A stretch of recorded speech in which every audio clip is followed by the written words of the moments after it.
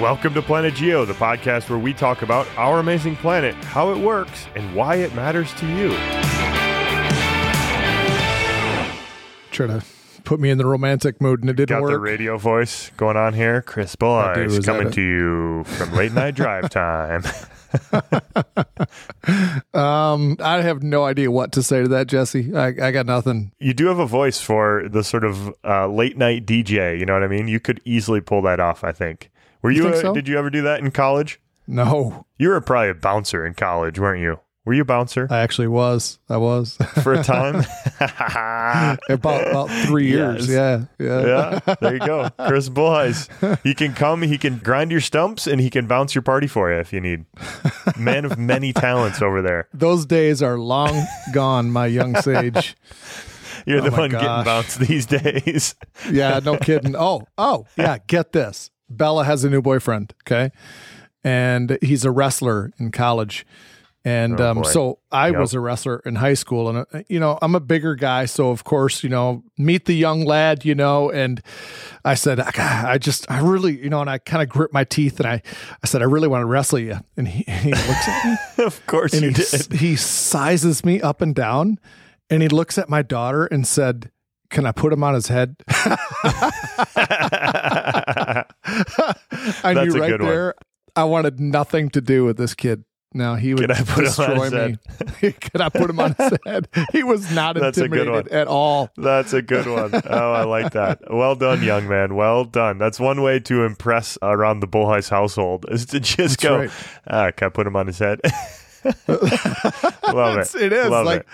Yeah. So that's how you get places in the Bullheis household. I appreciate that, Chris. I appreciate that about your household. What is that you appreciate? I don't understand. Trash talk goes a long way. You can make a lot of headway with a little bit of trash talk in your household. I like it. Sarcasm, trash, it all goes a long way in the Bullheis household. And Jenny usually leads the way. Oh, yeah. I mean, you're the worst trash talker in your household by far. So this episode today is a difficult one. So, this is like forewarning for the listener because it's not simple. It's not, I don't know, we've struggled with this a little bit, like how to put together kind of a linear, digestible, compelling story around something that's super interesting and super important, right? Yeah, it's a hard balance to strike here because, our target is Joyce. We cannot forget about her. And if Joyce, I love it. If we get into the weeds too far with the chemistry, then, we lose that. But also, This is a geology science knowing podcast. So we have to do that too. And you made the comment earlier, we were talking before we started recording about comparing this to the geology of uranium. The chemistry of uranium is so much simpler in so many respects than copper. Copper is a mess.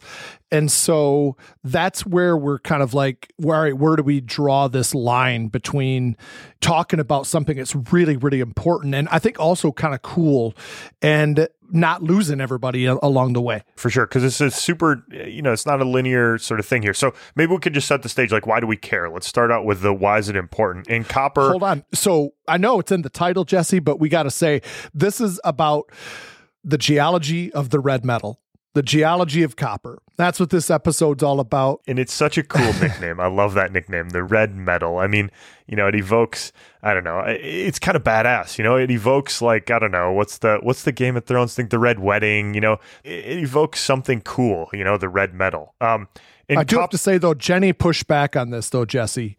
She's like, no, it's not red, Chris.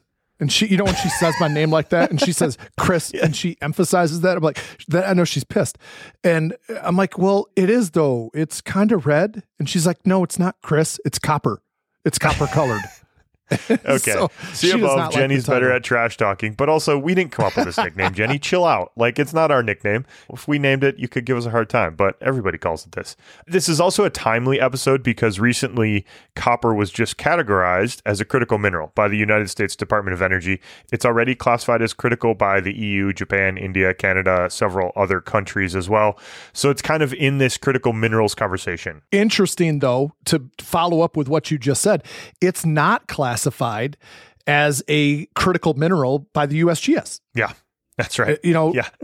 What's going on with this? It's a super interesting thing, and I think we should. I'd love to go back and talk to Nadal Nassar, or do it again. Have a round 2 with Nadal Nassar and ask him about these. We didn't really get into the sort of borderline ones, the ones that maybe are critical or are not, or are kind of debatably critical. The USGS does not list it as critical because the supply chain is more robust, maybe, than some other supply chains, but. The reason I think that it has come into this conversation, it's a super abundant element. We mine it a lot of copper every year, but it's become more important because the future energy needs, we just need copper wire. We need a ton of copper wire for a whole bunch of different stuff in the economy a decade from now. Exactly. And we just estimate this. That's all we can do, right? But we think that within 10 to 15 years, our copper needs just in the United States are going to double. And so it's considering that estimate, it's hard to believe that the USGS still has not classified it as a critical mineral. Yeah. Interesting point. I got it's just like, it's astounding to me, but Nadal Nassar would know obviously way more than you and I combined on this. So obviously we're not the decision makers and we're not giving our opinion on this. It's just, this is the way it is. It's sort of on the margins of being classified as critical, but we kind of talked about this with uranium as well. It can get a little bit political, some of these things, and we're not weighing in on that aspect of this. We're just going to talk about the geology of copper. But I think, Chris, let's put some kind of quick numbers onto why it could be argued that this is critical, that copper is a critical one. And this is one kind of impressive stat, I think, that offshore wind turbines, which we talked to Andrew DeWitt. Hold on. Actually, can I frame this a different way, Jesse? So I guess I want to ask this question to our listeners before we get into talking about it. What's happening? What would happen in the next 10 to 15 years that would put double the stress on our copper?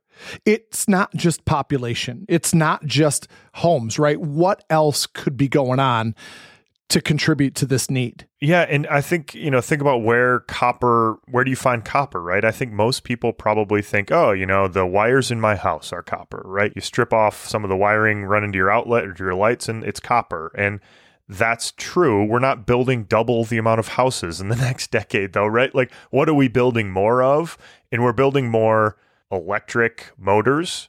We're building more things that produce electricity. So instead of having one big gas-fired, coal-fired power plant that's generating electricity, we have a whole bunch of windmills out there that are generating electricity. And we have a whole bunch of, we talked about this with neodymium, to generate a motor, an electric motor, to generate that force. We kind of talked about how this works. You put a very strong magnet and you spin it around in a copper coil. That's what's driving electricity, driving that current, and makes things spin. And that's exactly what happens on any turbine, whether it's an offshore turbine or these turbines that you see in the middle of farm fields now that are just becoming more and more and more abundant. It's amazing, actually, how this has changed in the last 15 years. I see this all the time when I'm driving out west, whether I'm teaching the class during the summer or whether I'm going on my own personal banging around the Western mountains. It's just amazing. Shoot, Jesse, I don't know, maybe 15, 20 years ago, it cropped up in Minnesota. For the next few years, I'd look for it. I'd be like, they're so cool. Because I love windmills. They do look cool. Yep. They do. And now they're so ubiquitous that it's like, whatever. They're almost like telephone poles at this point. Just all over the place. I feel the same way. I mean, we were just, there's a big wind farm about an hour east of Pennsylvania, of where I'm in Pennsylvania. And so you can drive through and it's right on the ridge top. They look kind of pretty on the skyline.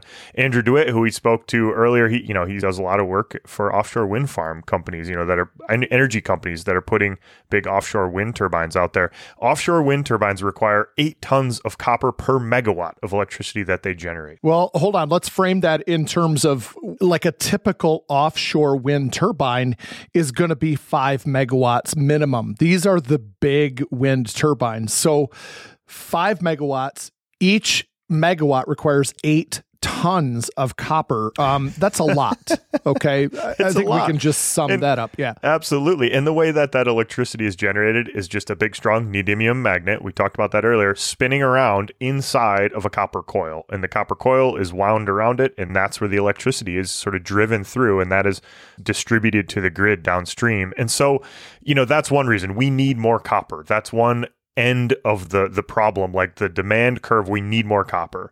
But there's a supply change as well in copper as well. What do I mean by that? Or what are we talking about with this sort of supply side problem with the copper? Well, what we're able to find now at this point is getting less and less weight percentage copper. So we think about ores. An ore is a rock that contains enough of a metal to make mining profitable, right? We have to take the rock and we have to extract the metal out of it to get what we're after. And just some numbers to throw at you. In 1900, so 125-ish years ago, they averaged 2% copper by weight, these ores, okay, a good ore.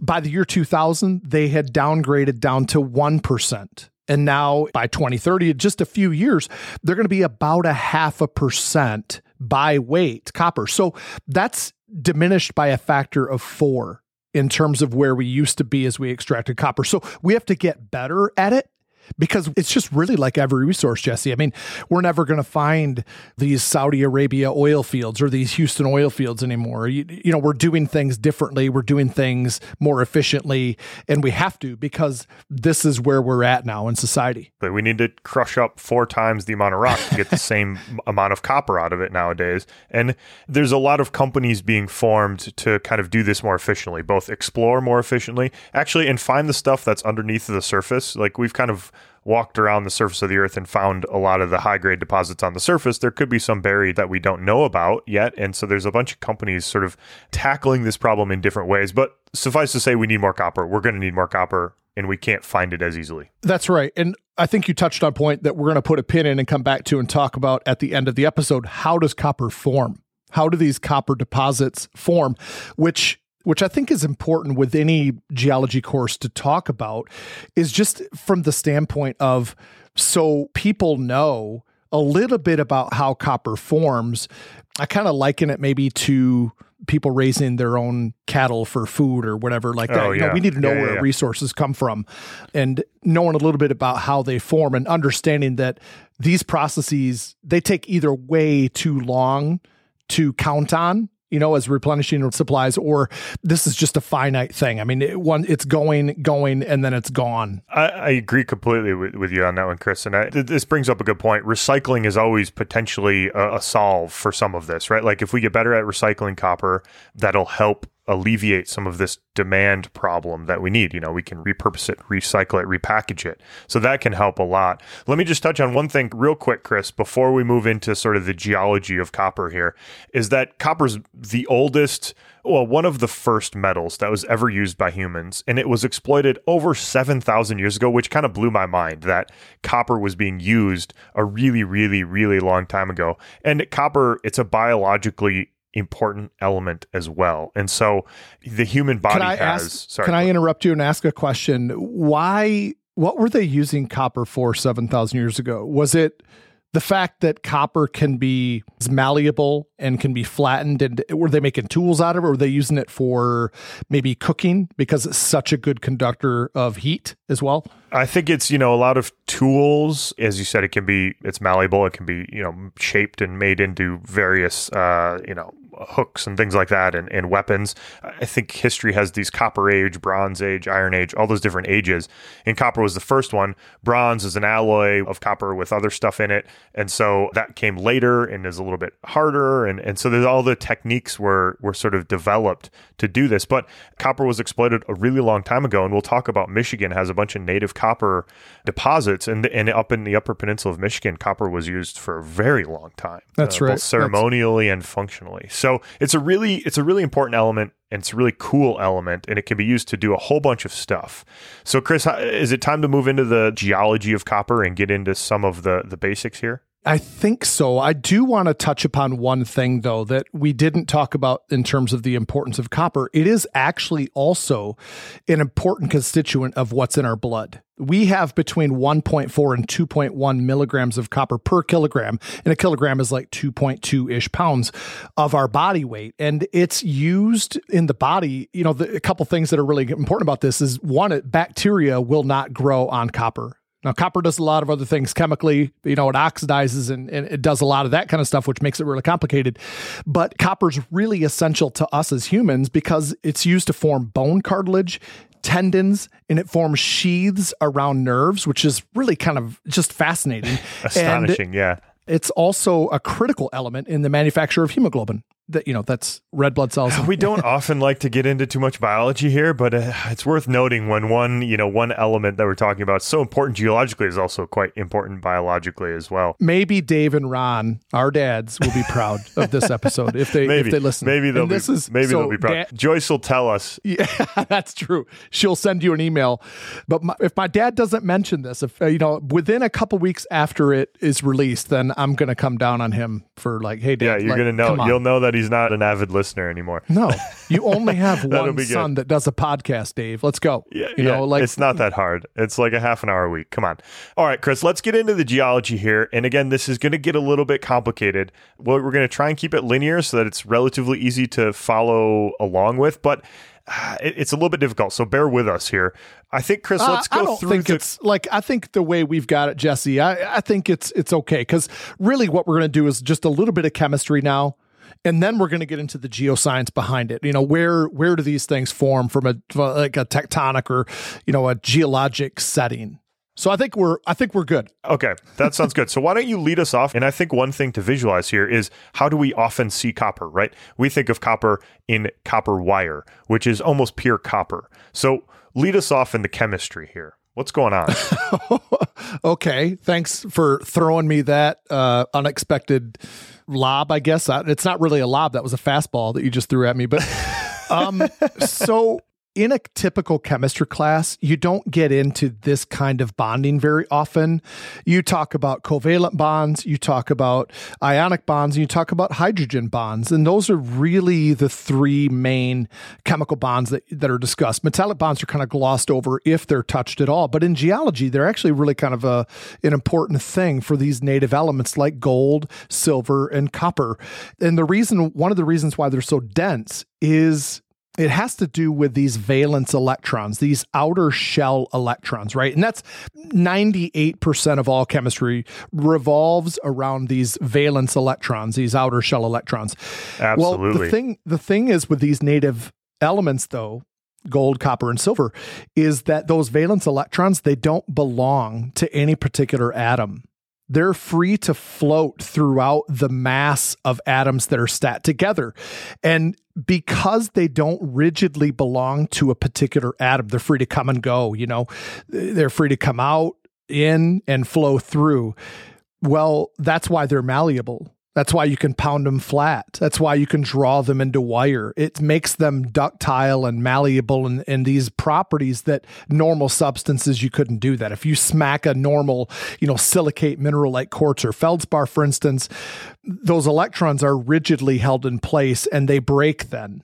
And you don't have that with these native elements. So metallic bonding is just kind of a cool thing. It's a super important thing because these electrons, as you said, they're free to sort of migrate, which makes them an excellent conductor. This is why they conduct electricity so well. And so copper is used as a metal in wire because A, it's malleable, and B, it conducts. And so silver is the only metal that's a better conductor than copper.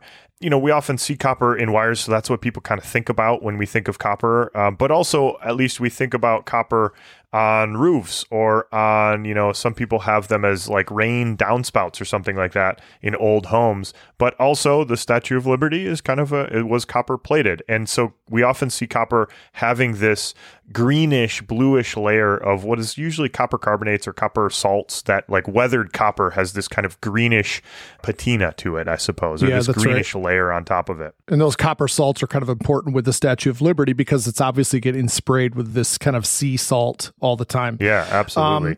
There was one other thing you just kind of glossed over it. I just want to make sure. So you said that silver is the only metal that's a better conductor, both heat and electricity wise, than copper is.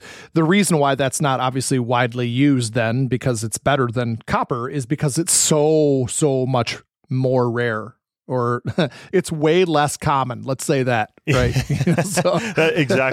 Exactly right. And oh, wow, segue award, Chris, because that leads us very nicely into the concentrations of copper. Let's just put some numbers to these things. Copper, like many of these elements that we've talked about, many of the sort of geology of X element that we've talked about, it gets concentrated into the crust. So it kind of occurs on average, if you took all of the continental crust, copper is about 50 parts per million.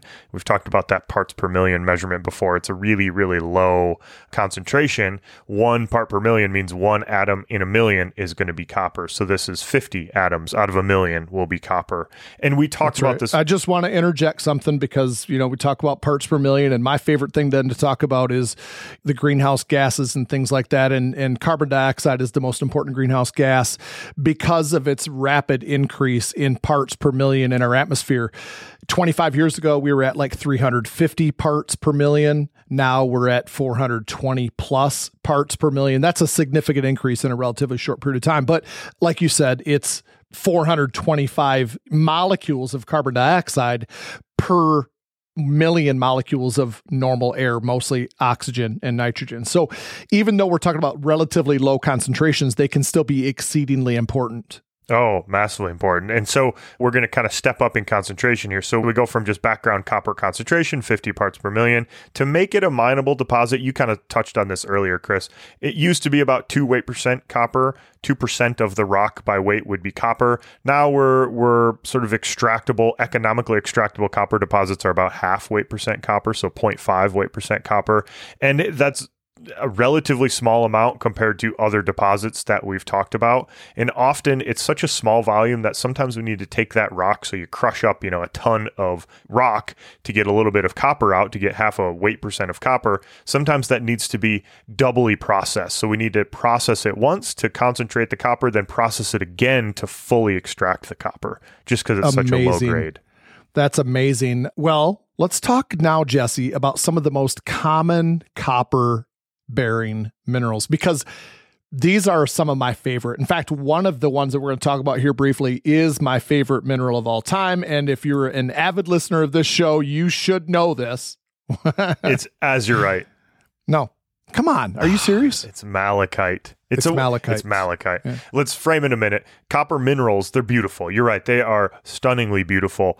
But we're like zooming in now, right? We're going, the entire rock might have 0.5% copper, but there'll be certain minerals in there that contain a lot more copper. And so we're going to talk about which minerals are really important for mining copper, which ones contain all of the copper. And Chris, have we ever collected azurite and malachite together? I don't actually know if we've gone to a copper deposit before. We've spent a lot of time like pegmatites and stuff like that, but not really copper deposits, if memory serves. You are correct. So we could have done this in the Upper Peninsula in Michigan's upper hand, but we didn't go far enough. You have to go far to the west, almost into Wisconsin, then up what's called the Keweenaw Peninsula, and we'll talk about that a little bit later on, to get to the copper. The part where we have spent the bulk of our time at the UP is in the kind of north central part, and that's iron country. And we've collected then a lot of our iron minerals there. So let me ask you a question then, because this field trip that do you still run your geology spring field trip or not? So I have not since COVID. That's not my question. You just asked it. You just add that. I know, but I have a better question. That is a question. That's not the question, though. Okay, now are you getting ready for the question? You're very difficult to work with. Well, can I finish my answer, though? Sure. Because this is important to me. I'm really excited about this. I haven't been able to do it since COVID. My last trip was 2019. Because in the spring of 2020, everything was shut down. So 2019, my daughter was actually on the last group that went out, and she was she was a junior in high school at that time. But I have recently decided to not coach track anymore, and that's going to free me up now because it was always really, really difficult. Now I have permission, and now I have time. So I am, starting this coming spring, I will restart. This is a really good lead-in then to my actual question. The question here is, Because I remember this trip. I went on this trip. This was like a very, I don't know, it's etched in my memory. This one exercise on this trip where I've talked about it before, where you take us out and there's this like point out in Lake Superior that's like a basalt flow. It's been metamorphosed, a whole bunch of veins cross-cutting it. And you're like, hey, put them in order. There's like, I don't know, 5 generation of veins. I'm making that up. But there's a bunch of vein generations. And you're like, put it in order. And it's just a cross-cutting relationships exercise. That's what kind of hooked me into the story or the problem-solving nature of geology, the observational problem-solving. So this is a really transformative field trip for me. But the question is, why don't you go to copper country? Why don't you go a little bit further and get into these beautiful copper minerals and the really interesting geology there? Is it just a time thing? It's like too far to drive further, or what's the... No, so I used to, and I did when I took your class there, but you weren't able to go because of football season. So I've done that many, many, many times, actually. So in the fall, we'd go all the way up the Keweenaw Peninsula. And that was a 5-day trip. But it's logistically very difficult to do because in the fall you have so many athletics to work around and so on. Schedules are just busy, and that's only gotten worse as time has gone on. But yeah, used to do that. Haven't done that one in a while. Probably been maybe 10 years since I've done that trip. The other thing too, Jesse, is because now I teach astronomy, just the way my schedule is, I don't start teaching my geology class until November. Does that make sense? So it's a little bit late. Yeah, it's a little bit late. And in the spring, you end up getting pretty far north. Yeah. And in the spring, the weather's a little bit sticky at the time you can go there. Yeah, I'm not going to take my geology class to the upper peninsula in the middle of November. That's not a good idea. A bunch of suffering students. I mean, it's a beautiful place and a good place to lead off on the copper minerals here, because native copper is like what this area is famous for. Huge amounts of copper were mined historically, and there's some talk of reopening some of these mines now with the need of copper, as we talked about before. But native copper, it's just pure copper. It's beautiful. My undergrad research project was on some of the copper mineralizing fluids up in the Upper Peninsula of Michigan, and it is just a beautiful mineral. It's technically a mineral. And so that's the simplest one. That's right. But in the tailing piles, that's where we find these associated minerals that are also really, really kind of cool. And we're talking about minerals like chalcopyrite and bornite and chalcocite. All 3 of these I use extensively in my geology class for identification purposes.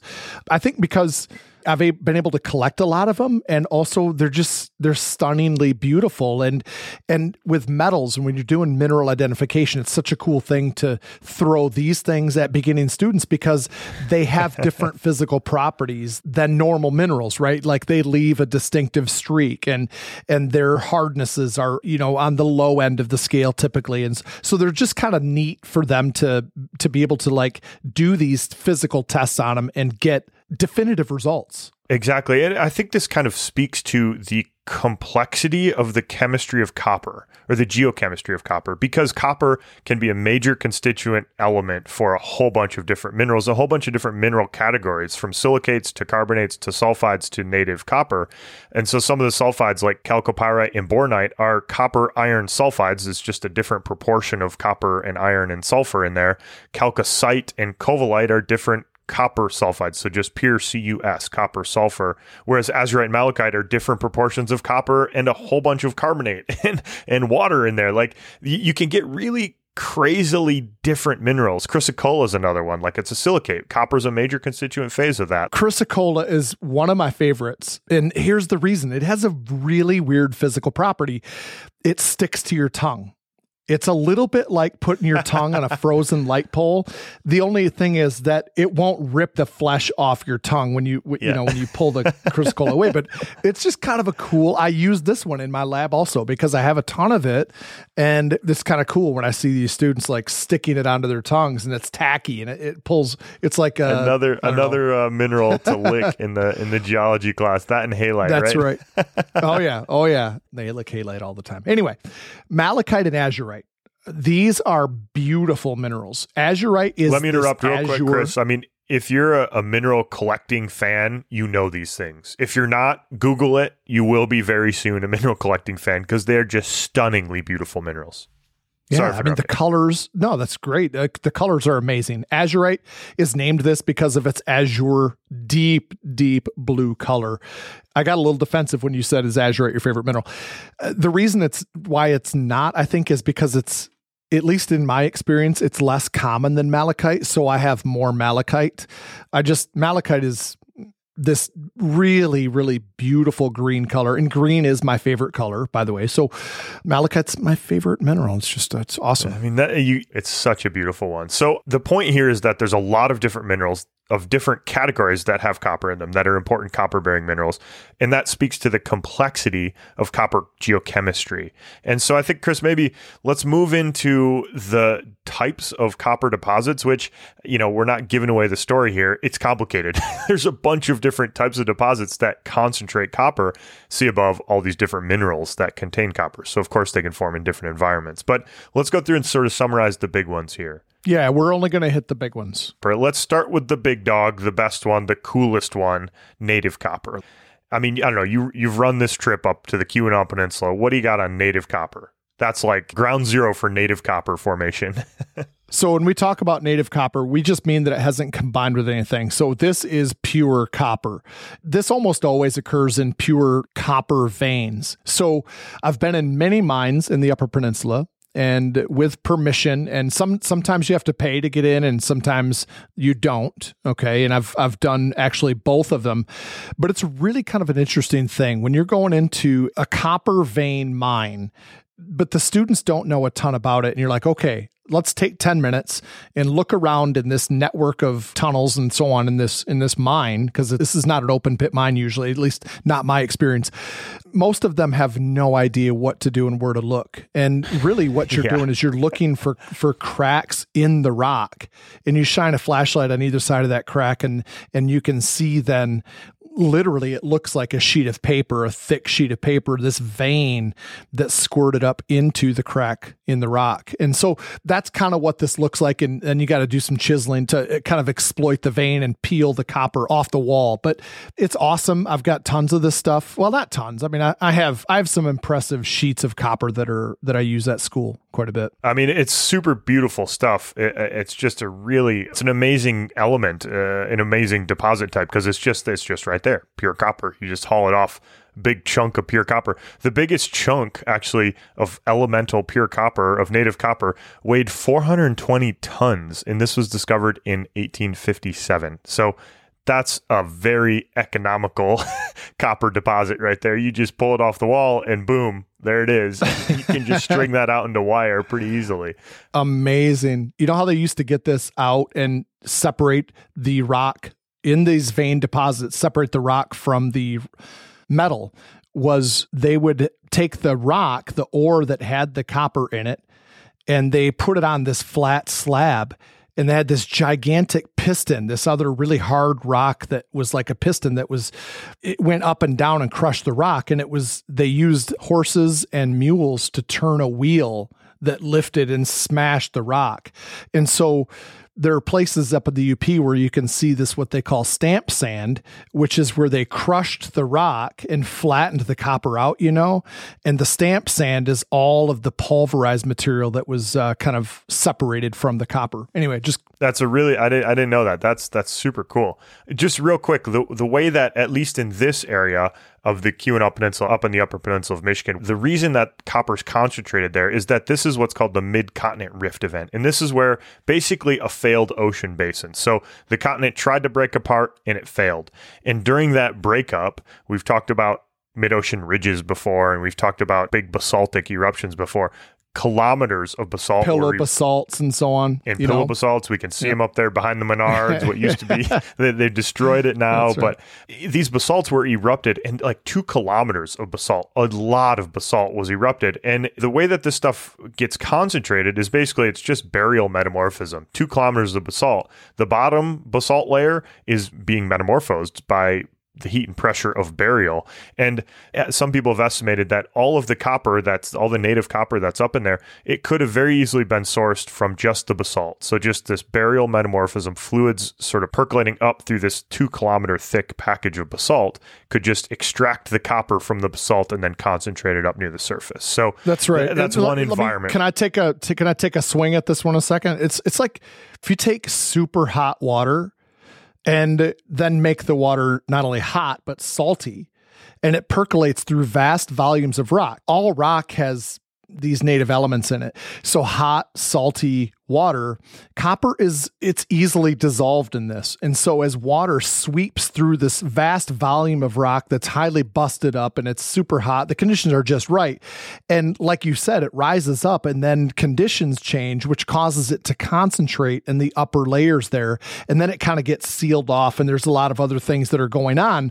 But if you want to make it really simple, mid-ocean ridges in these rift systems can provide a mechanism for low concentrations of copper to accumulate due to those geologic settings and kind of the setting that you just described. That's exactly right. That's a great description and a nice simplification there, Christopher. That was well done. Well done. Keeping us out of the weeds as usual. I'm trying. Well, Jesse, let's go to number 2. Okay, let's talk about the copper porphyry. And I'm going to let you kind of lead this out here. But remember way back when, I don't know, we've done episodes on this before, what a porphyritic rock is. A porphyritic rock is a rock that has 2 rates of cooling. When igneous rocks cool slowly, the crystals tend to get very large, and then it cools fast when volcanism happens, and it sweeps these early formed slow forming crystals with it, and it entombs them in this really, really fine-grained matrix. And so you get this porphyritic rock, which is a rock that has 2 very distinct grain sizes in it from 2 very distinct rates of cooling. So that's the kind of rock that's hosting this. Where does this kind of happen then, Jesse? Yeah, so porphyry deposits, copper porphyry deposits, are named for the rock type because you have this big, giant copper deposit sitting somewhere, and right in the center, there'll be a porphyritic rock, usually like a porphyritic granite that's sort of right in the center. And as you said, it'll have these big grains and smaller grains, or normal granity grains and then big grains like megacrystic grains. And so think of, if anybody's been to Yosemite National Park, like you've been there, Chris, these big feldspars, these big potassium feldspars kind of in the center, disseminated in the granite. That's what we're talking about. And so the way to think about this is a big granite body intrudes. There's a lot of heat and magmatic fluids that are fluxing through the rock around it. And basically, short summary is that concentrates copper in the rocks above it. And so the magma, there's this big magma system going way deep down beneath the magma body. So we've got a little magma chamber up at the surface, what ends up being the porphyry, but there's a ton of stuff beneath there that has copper in it that's kind of pushing fluids up through this reservoir. And then the copper will get deposited kind of in the halo around the granite, around the porphyry rock. So that's kind of a way to think about this. Okay, so it's really a metamorphic rock surrounding a porphyry, right? Yeah, that's a great description, Chris. It's just this like hyper mineralized sort of reaction rim around a magma body. And it's often right above the magma body. So this is the kind of tricky part about copper porphyry deposits, is they often form sort of just above the magma chamber. So if you erode this to any great detail, you're going to lose it. So like the Sierra Nevadas, Yosemite National Park, there was probably a porphyry deposit above those rocks, like kilometers above those rocks. Those have been eroded down to like 9 kilometers, 6 to 9 kilometers depth now. So the copper porphyry deposit has been eroded away because it sat just above it, kind of in between the magma chamber and the volcano.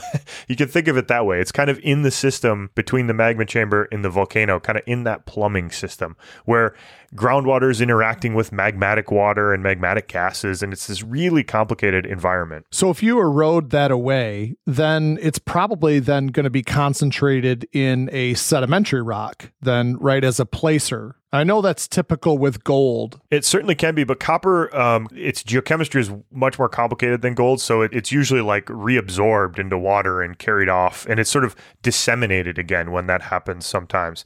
Where these things form, we're talking about these types of magma systems, these kind of subduction zone type magma systems. So the biggest copper mining places in the world are where former or modern subduction zone systems are occurring. So think Chile, Argentina, the west coast of the United States, actually Arizona, Utah, up into British Columbia, up into Canada, huge copper mines in there. Yeah, interesting that you say this, because I find that a lot of the porphyritic andesite in the Absarokas in Yellowstone and outside of Yellowstone have tons of disseminated copper in it. And when we say disseminated, we're talking about like specks of copper within the porphyritic igneous rock itself. There's actually a fair amount. I mean, you don't have to look very hard to say, wait a minute, that looks like there's malachite there. You can see that, and you can see some of the actual like native copper in it too. It's really kind of cool, and that makes sense because that's a subduction zone kind of thing. So the copper is kind of coming. We can source the copper kind of from the mantle. That's the ultimate source of the copper, and it's kind of pumping through this magma system and then being concentrated right on the upper, very, very top of this entire sort of system that traverses the crust. And Bingham Canyon Mine in Utah this is an interesting statistic. It's the largest man-made excavation ever, and it has been producing copper since 1906. And Chris, 17 million tons of copper have been produced from this mine. It is ginormous. I mean, just a huge, huge, huge deposit. If we get that, like, you erode the volcano away just enough so that you're at that perfect level, you're not into the magma chamber, the former magma chamber, but you're kind of in that Goldilocks environment, you can just get massive concentrations of copper. That's amazing. However, when you look at world consumption and how much copper is mined annually, 17 million tons, it doesn't even cover the amount that is mined annually throughout the world. A few years ago, we were at just over 20 million tons. 2 years ago, we were at 21 million tons, and it's projected to just increase a lot more. And obviously, we talked about that at the top of the show. So crazy numbers, yet the world consumption is even crazier, in my opinion. Yeah, I agree completely. These deposits, finding big deposits like that are kind of the goal or the target, right? Or finding a whole bunch of different ones. So let's move on to just the last deposit type, which is kind of a major one. You don't get the huge deposits of these. They're not like the super ginormous copper deposits, but they are still important, is volcanic massive sulfide deposits. And the way to think about this, Chris, I think there's a great video out there, many videos took these submersibles, the royal we, took submersibles down to the seafloor and went to mid-ocean ridges and saw these black smoker vents, these things that are just pumping out these super hot, super aggressive fluids from the oceanic crust. That's kind of what's happening here. These really, they're pumping out copper and lead and sulfur and iron in those fluids. These black smokers are just pumping that stuff out. And so, I don't know, that's kind of one way to think about volcanic massive sulfide deposits is they're sulfide hosted, they're being pumped out at the base of an ocean at the sea floor, and usually these are forming near mid-ocean ridge settings or near kind of volcanic provinces that are underneath of the ocean floor or at the seabed level. There's a theme here. All three of the mechanisms that we've talked about involve volcanism on one level or another. That's true. That's a great point. At least in terms of, we're only talking about the big ways in which copper forms. It does get very complicated. And one thing that I do want to mention about this, volcanic massive sulfide or VMS deposits is that it's really, the geochemistry is absolutely amazing. And if you're interested, we'll put a link in the show notes to an article that talks a little bit about this. It's really, it's a cool thing because it talks about how these sulfide minerals start off as one mineral and then how they change as they're put in kind of these different geoscience settings. And it's just, I think it's amazing, but it goes beyond the scope of the show. Joyce is lost at this point, and, so. Hey, give Joyce a little credit. I think she's followed along. We'll get her response. Joyce, send us an email. Chris won't read it, but I promise I will. And let us know how this episode landed with you, will you? Yeah, you're probably going to get 2 emails. One is from Joyce, so she might send you more than that. And then hopefully Dave is going to send you an email too. He'll listen to about minute 10 where we start talking about biology and then tune out for the rest of it. But that's right. He'll be lost. Hey, Chris, lost in thought. There's a lot to unpack even further about copper and about these really complicated elements and geochemistry of these things. But I think we did a bit of justice to it. And it's a really timely thing because copper, even though it's used in everybody's house and in everybody's car, it's super important for the future sort of green energy transition that we're currently undergoing or starting to undergo right now. So yeah, something to think about when you're walking around out there in the world. It's not going away. It's here to stay. It's not going away. That's right. Hey, if you like Planet Geo, give us a subscribe and a review and a rating. Those really help the algorithm. You can go to our website, planetgeocast.com. There you can subscribe. You can see all of our old episodes, read transcripts, learn about us, and also you can support us. That's really helpful when people do that. People have done that recently, and we really super appreciate it. You can also learn all the basics of geoscience at geo.campcourses.com. Go to the first link in our show notes.